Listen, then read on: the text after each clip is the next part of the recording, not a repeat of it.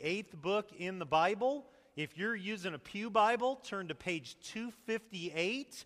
And I would highly recommend that each and every person here have a Bible in front of them, because we're going to spend a lot of time in the Word this morning. That was Tim Winthy. Tim, thank you very much, sharing an excellent offering devotion. And before we dive into the book of Ruth, as the ushers continue, I want to let you know what's happening this month at FCC. Next week, we're going to be blessed to hear from two of the missionaries that we partner with, Jack Swanson and Barb O'Donohue. They're doing phenomenal jobs on the mission field in Chile and Africa, respectively.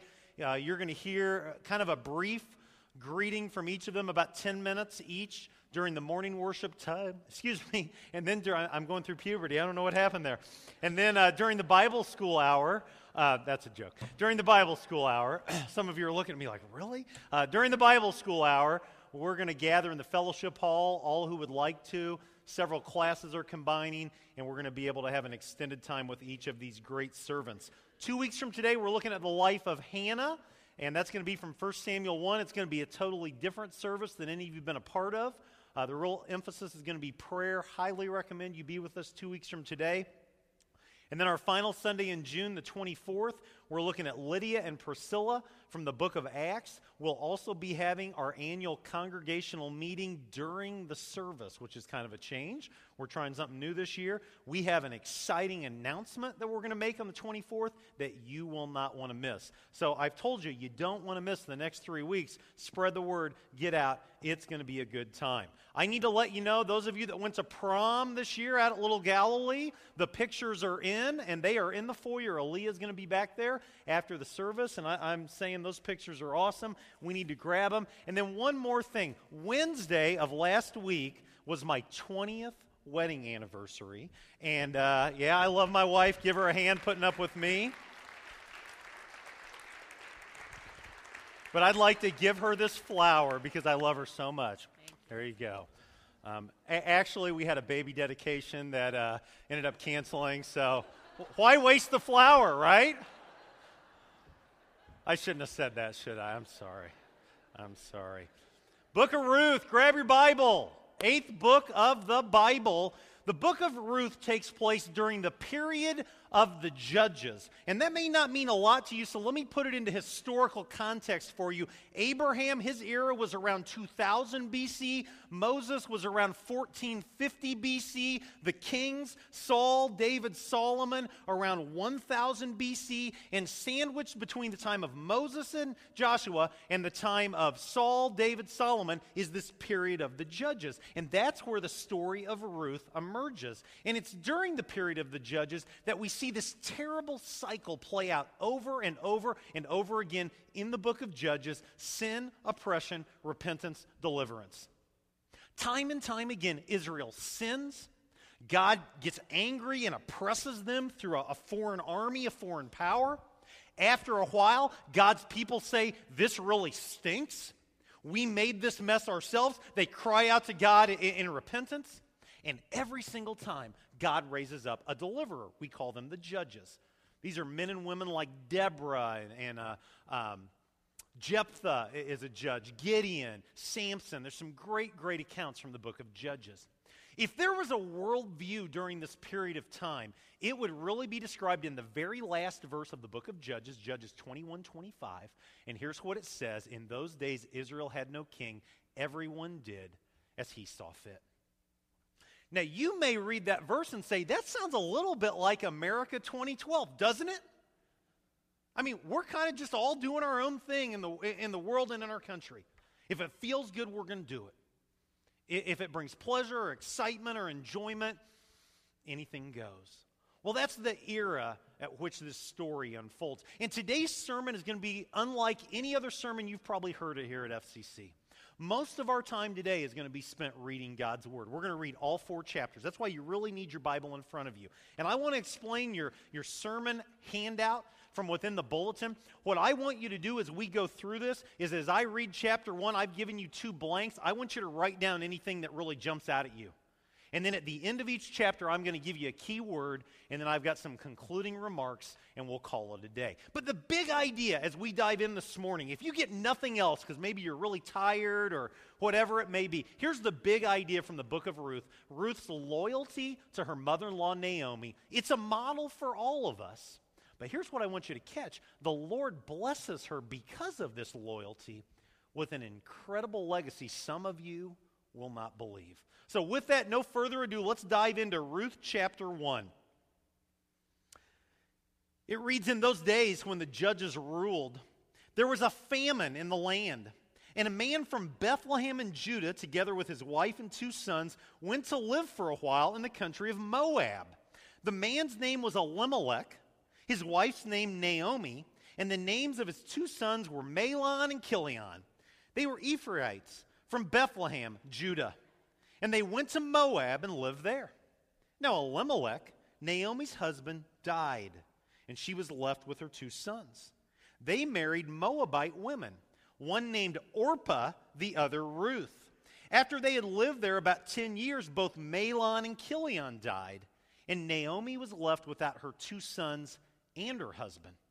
Now, when she heard in Moab that the Lord had come to the aid of his people by providing food for them, Naomi and her 2 daughters-in-law prepared to return home from there. With her 2 daughters-in-law, she left the place where they'd been living and set out on the road that would take them back to the land of Judah. Then Naomi said to her 2 daughters-in-law, "Go back, each of you, to your mother's home. May the Lord show kindness to you as you have shown to your dead and to me. May the Lord grant that each of you will find rest in the home of another husband." Then she kissed them, and they wept aloud, and said to her, "We will go back with you to your people." But Naomi said, "Return home, my daughters. Why would you come with me? Am I going to have any more sons who could become your husbands? Return home, my daughters. I am too old to have another husband. And even if I thought there was hope for me, even if I had a husband tonight and then gave birth to his sons, would you wait until they grew up? Would you remain unmarried for them? No, my daughters, it's more bitter for me than for you, because the Lord's hand has gone out against me." At this they wept again. Then Orpah kissed her mother-in-law goodbye, but Ruth clung to her. "Look," said Naomi, "your sister-in-law is going back to her people and her gods. Go back with her." But Ruth replied, "Don't urge me to leave you or to turn back from you.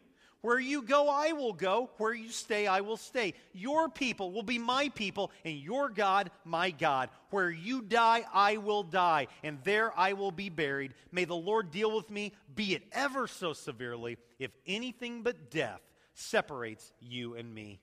Now, when Naomi realized that Ruth was determined to go with her, she stopped urging her. So the 2 women went on until they came to Bethlehem. When they arrived in Bethlehem, the whole town was stirred because of them. And the women exclaimed, "Can this be Naomi?" "Don't call me Naomi," she told them. "Call me Mara, because the Almighty has made my life very bitter. I went away full, but the Lord has brought me back empty. Why call me Naomi? The Lord has afflicted me. The Almighty has brought misfortune upon me."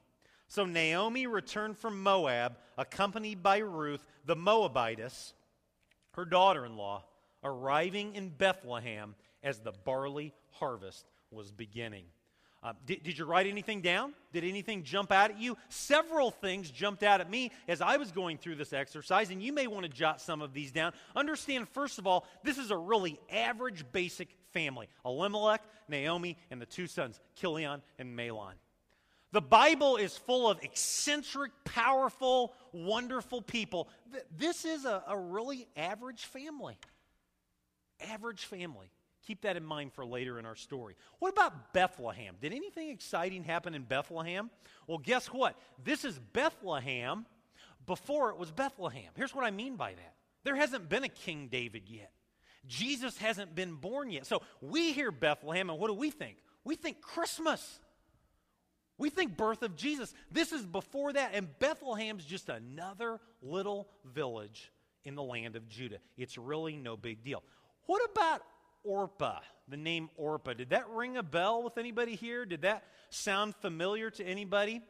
I did some research this week. I've heard this. I wondered if it was an urban legend or if it was true. Oprah Winfrey's mother, when she was a teenager giving birth to Oprah in Mississippi, intended to name her daughter after Orpah in Ruth chapter 1.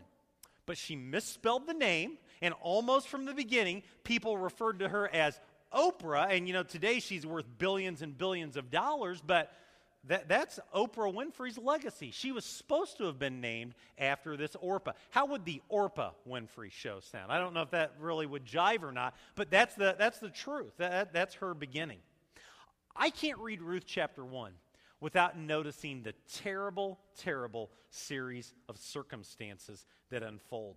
Naomi loses her husband, eventually loses her 2 sons, and she's left with only her 2 daughter-in-laws. Now, if that happened in 2012, that'd be a tragedy, wouldn't it? Understand, this happens probably around 1200 BC, 1150 BC. That was a male-dominated society. And this is a family where all the men are dead. All the males are gone. It gives us a little more insight into Naomi's heart, into her spirit, into her heartbreak. You've got to pay special attention to the despair that Naomi feels. She says, "Don't call me Naomi any longer." What'd she say? "Call me Mara." The word Naomi means pleasant, but the word Mara means bitter. And what is Naomi's theology of what's happening here? Her theology is, God is doing this to me. God's hand has gone out against me. I'm being punished because of something I obviously must have done. Now, I bring that up because there are some of us in Clinton, Illinois, there's some of us at First Christian Church. It's been a hard first 5 months of this year. It's been a challenging time. And I think a human reaction when something bad happens is, why is God punishing me? Why is God doing this to me? And I just want to throw that out there, and I'm going to come back to that at the end of the message. That's the spirit that Naomi has. One last thing that I have to pay note to is Ruth's incredible love for her mother-in-law in verses 16 and 17. You've probably heard those verses read at a wedding or a vow renewal. They might be the 2 most beautiful words attached to love and friendship in all of the Bible. And so when I think of key words in Ruth chapter 1, I really have to give you 2 words, not just 1 word. But the first word is tragedy. That's the heart of Naomi. But the other word that really rises to the top is the word commitment. That's the heart of Ruth. A commitment that is beyond description. A commitment that just didn't happen in this day and age. Orpah shed her tears, and she went on her way to try to find a man. That was the thing to do. But Ruth said, "Not me. Where you go, I go. Where you stay, I stay." And what I love about it, she said, "Your God is going to be my God." Ruth chapter 1. Well, let's read on together. Ruth chapter 2. It says, "Now Naomi had a relative on her husband's side from the clan of Elimelech, a man of standing whose name was Boaz. And Ruth the Moabitess said to Naomi, 'Let me go to the fields and pick up leftover grain behind anyone whose eyes I find favor.' Naomi said to her, 'Go ahead, my daughter.' So she went out and began to glean in the fields behind the harvesters. As it turned out, she found herself working in the field belonging to Boaz, who was from the clan of Elimelech. Just then Boaz arrived from Bethlehem and greeted the harvesters. 'The Lord be with you.' 'The Lord bless you,' they called out. Boaz asked the foreman of his harvesters, 'Whose young woman is that?'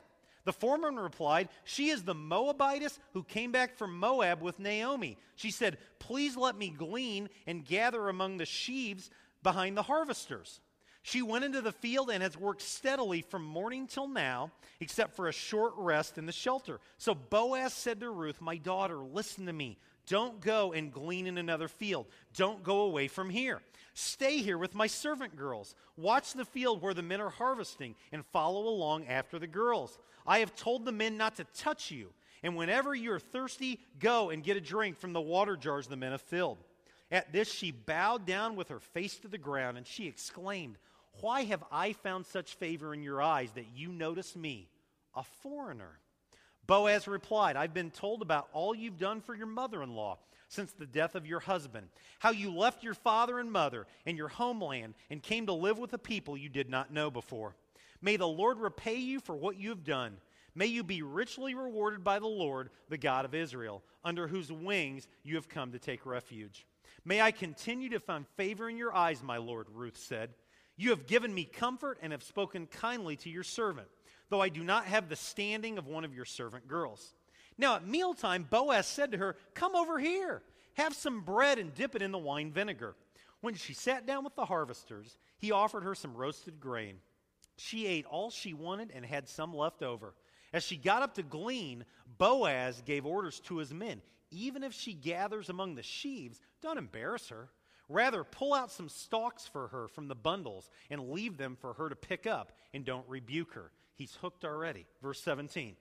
So Ruth gleaned in the field until evening. Then she threshed the barley she'd gathered, and it amounted to about an ephah.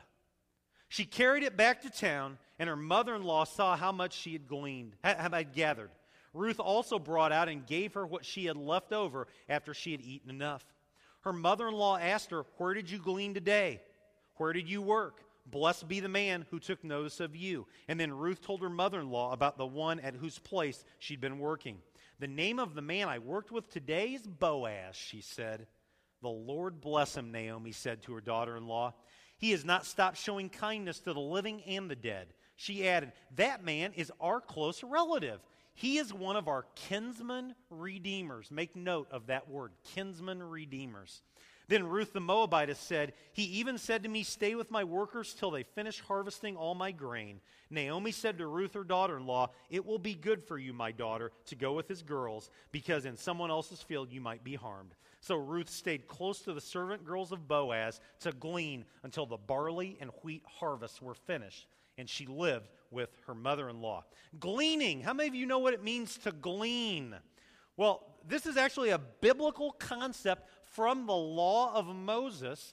God's people were commanded, when you go out into your field to harvest, you may only go through your land one time. You can't go back and pick up the leftovers. The leftovers were left to be gleaned by the poor and the destitute. Book of Leviticus, chapter 19, Book of Deuteronomy, chapter 24. That was one of God's way for the community to care for the poor and the destitute. So this is a very biblical concept that we see taking place here. I read Ruth chapter 2, and I read that there's this guy named Boaz, and they're related to him, and he's a man of great standing, and Ruth just happened to end up working in one of his fields. And you know what I said to myself? Wow, what a coincidence. What a coincidence. Or is it a coincidence? Could it be that the hand of God is working in the life of someone who is distraught?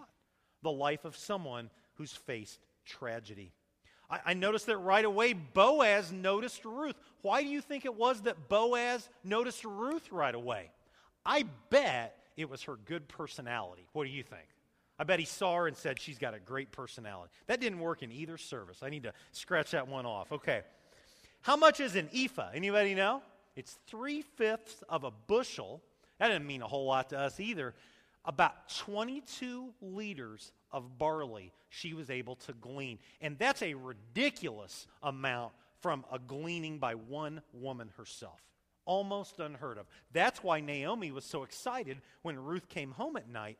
And I can't leave chapter 2 without talking about this idea of kinsman redeemer. Listen to what the Essential Bible Companion says about the concept of the kinsman redeemer. It says, "In Israelite society, responsibility for the well-being of members of the clan and protection of the clan lay with the clan. A kinsman redeemer was one who had arranged for the freedom of those who'd been reduced to debt slaves or for the reclamation of land belonging to the clan. It was a way of providing for those who'd become disenfranchised or destitute." See, in today's world, if something like this happened, this account happened in Clinton, Illinois, there's government assistance for someone to grab a hold of. There are churches all throughout our community, all throughout central Illinois. that reach out and help hurting people. Our food pantry alone, open every Monday and Thursday from 1 to 3 p.m. In this last calendar year, from May 11 to May 12, 670 families, hungry families, have been helped. But understand, in 1150 BC, 1200 BC, it was the responsibility of the clan. It was the responsibility of the family. And that's where the concept of kinsman redeemer comes in. And we'll get back to that a little bit later. But when I think of Ruth 2, one word just jumps out, and it's that word grace. Grace. The grace of God is already being poured out on Naomi and Ruth, and they don't even realize it. They don't even realize that this isn't a coincidence. This isn't just a series of random events that are going okay. God's grace is being poured out upon them. Let's read on. Ruth 3.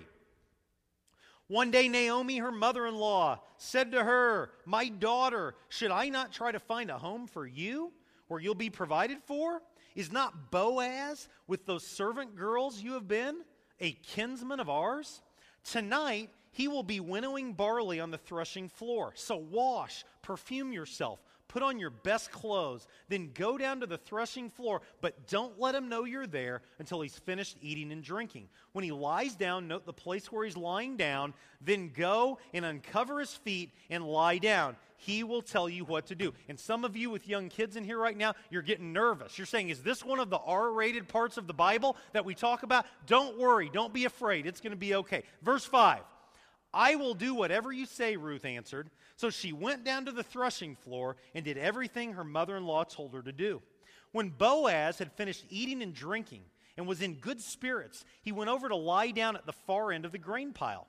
Ruth approached quietly, uncovered his feet, and lay down. In the middle of the night, something startled the man, and he turned and discovered a woman lying at his feet. "Who are you?" he asked. "I am your servant Ruth. Spread the corner of your garment over me, since you are a kinsman redeemer."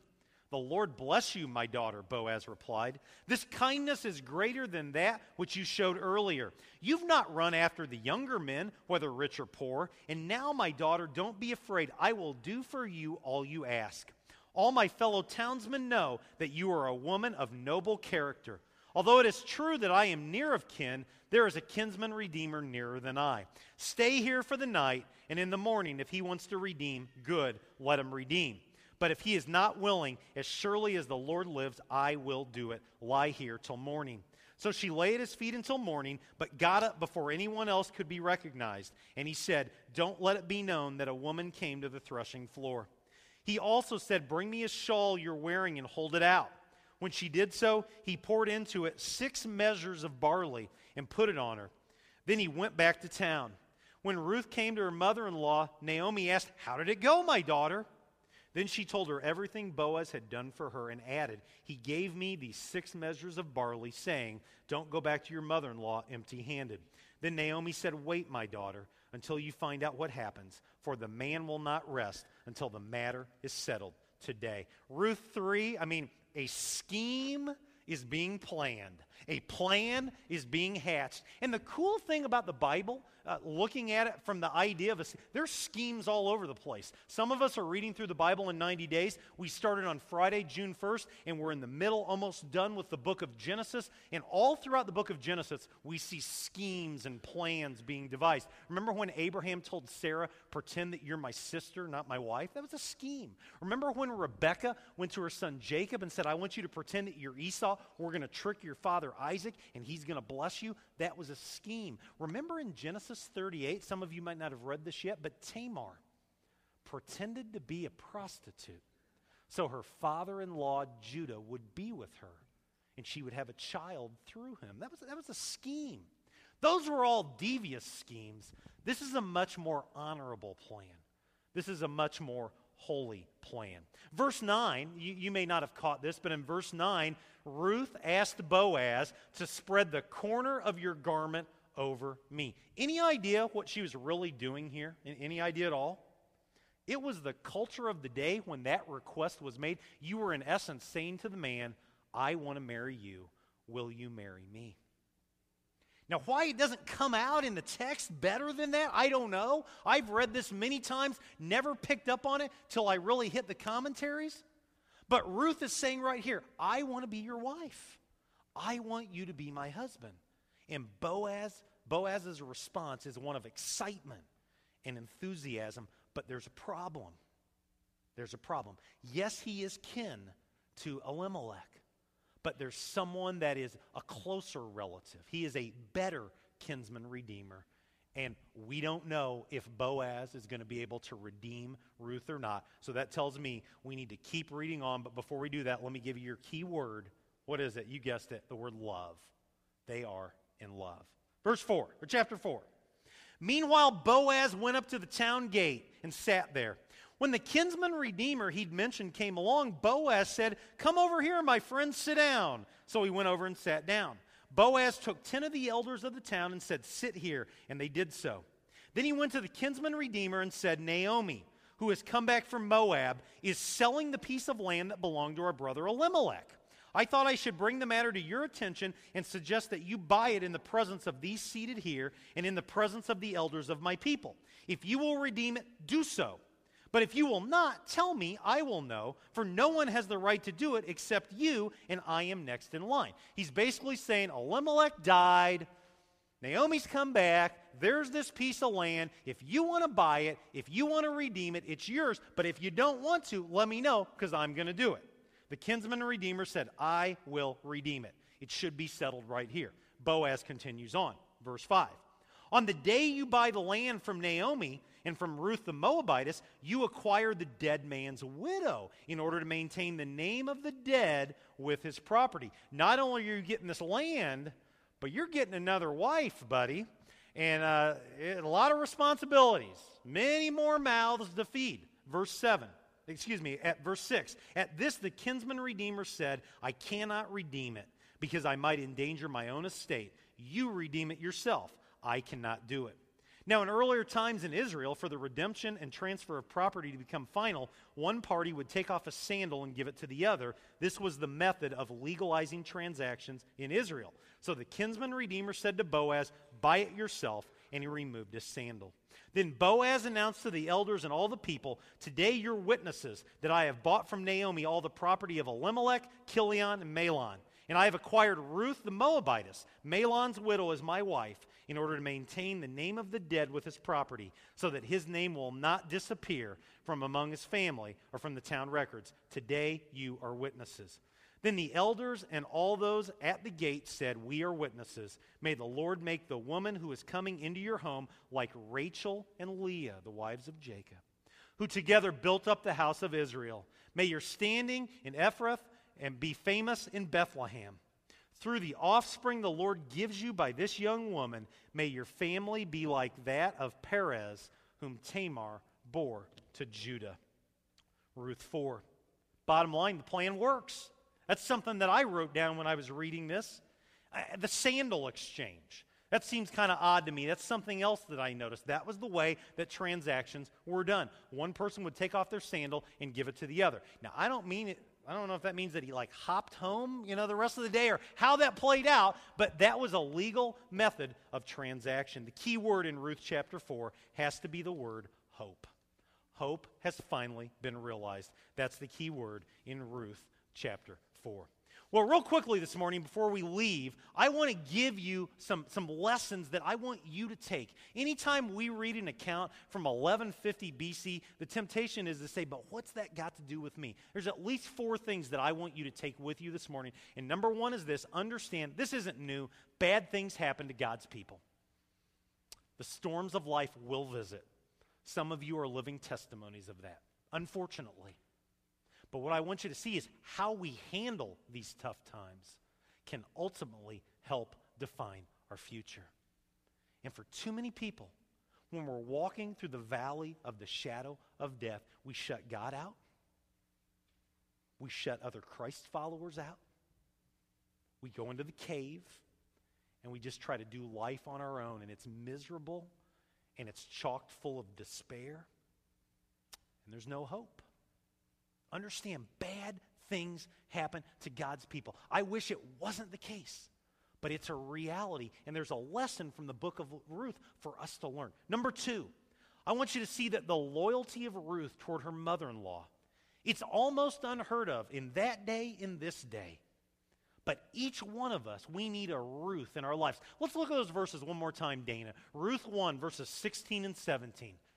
Don't urge me to leave you or turn back. Where you go, I go. Where you stay, I stay. Your people are my people. Your God is my God. Where you die, I'm going to die, and there I will be buried. That's friendship defined. That's extreme friendship. And I know for me in my life, there's times I needed a Ruth in my life. And I'm thankful for good, godly friends that have been there in my darkest hour. People like Jeff Mayfield. People like Ed Bacon. People like Eric Ewald. People like Ernie Harvey. I'm thankful that I have many Ruths in my life. Number 3, catch this. The providence and sovereignty of God is obviously at work in the lives of Ruth and Naomi. I told you earlier, when you read chapter 2, you say to yourself, well, that's just a great coincidence. She just happened to end up in the field of Boaz. Was it a coincidence? Or was it the providence of God in action? Was it the sovereignty of God in action? And let me just remind you that what we're reading about today, that doesn't just happen to people named Ruth. God's at work in your life and my life. Maybe you're going through a storm of life and you don't get it, and you've not had a good explanation for why you're facing what you're facing. Could it be the providence of God at work in your life? Could it be that in God's sovereign plan, He has a much better day in store for you? Could it be? And then number 4, and finally this morning, I can't read the book of Ruth without being reminded of the grace of God toward outsiders. It's not just a post-Jesus thing. Most of us, when we think of the grace of God toward outsiders, we call them Gentiles. We think of the book of Acts, and we think of Peter in Acts chapter 10, and he goes up on the roof, and he has a vision, and God says, nothing that I have made is unclean. And the message is obvious. The gospel is available to everyone. But you realize sprinkled all through the Old Testament, the Hebrew Scriptures, is this picture of the grace of God toward the outsiders. Do you realize that being from Moab, Ruth wasn't even allowed to enter the house of the assembly, the synagogue, the place of worship? She was an outsider. And God's grace is poured out upon her. You may ask, how was God's grace poured out upon her? Let's conclude our time together by reading the rest of the story. Ruth chapter 4, verse 13. We'll put these scriptures up on the screen. So Boaz took Ruth, and she became his wife. And he went to her, and the Lord enabled her to conceive, and she gave birth to a son. The women said to Naomi, "Praise be to the Lord, who this day has not left you without a kinsman redeemer. May he become famous throughout Israel. He will renew your life. He will sustain you in your old age. For your daughter-in-law, who loves you and who is better to you than 7 sons, has given him birth." I got to stop right there. They said that your daughter-in-law, Ruth, who she called her daughter, is better to you than 7 sons. In a male-dominated society, 1 son was better than 7 daughters. And yet the people of the assembly in unison say, she's better to you than 7 sons. Look how this story ends. Verse 16. Then Naomi took the child, laid him in her lap, and cared for him. The women living there said, "Naomi has a son." And they named him Obed, and he was the father of Jesse, the father of David. And in case you're wondering, yes, it's that David, King David, the man after God's own heart. What an awesome, awesome story where an outsider from Moab who was grieving the loss of her husband ends up being the great-grandmother of the greatest king Israel ever knew. my friends, that's one happy ending to a story. Let me tell you. And so your bottom line this morning is this. Ruth was redeemed by Boaz. She became his kinsman redeemer. The sovereignty of God, the providence of God, the plan of God, even though it didn't look like it was even in the neighborhood as the events of Ruth chapter 1 were unfolding, they were fulfilled when Boaz redeemed Ruth. But what I want you to see today, the second part of our bottom line, is that you've been redeemed. I've been redeemed as well by a different kinsman redeemer, a better kinsman redeemer. You know him by the name Jesus Christ. 1 Peter chapter 1 puts it like this. You know that it was not with perishable things, such as silver or gold, that you were redeemed from the empty way of life handed down to you from your forefathers, but with the precious blood of Christ, a lamb without blemish or defect. Let's pray. God, thank you for today. Long message, lots of Bible, many, many verses, almost 80 verses of Scripture. And yet through it all, we are reminded that even when it might not seem like it's the case, you're in control. Even when we might not want to acknowledge it, you have a plan. And as we stand here this morning and we've talked about kinsman redeemers, what it means to be redeemed, we're reminded that when you sent your perfect Son, Jesus Christ, to the cross, that provided redemption for me, a no-good sinner. It provided redemption for all of us, sinners who fall miserably short of the mark.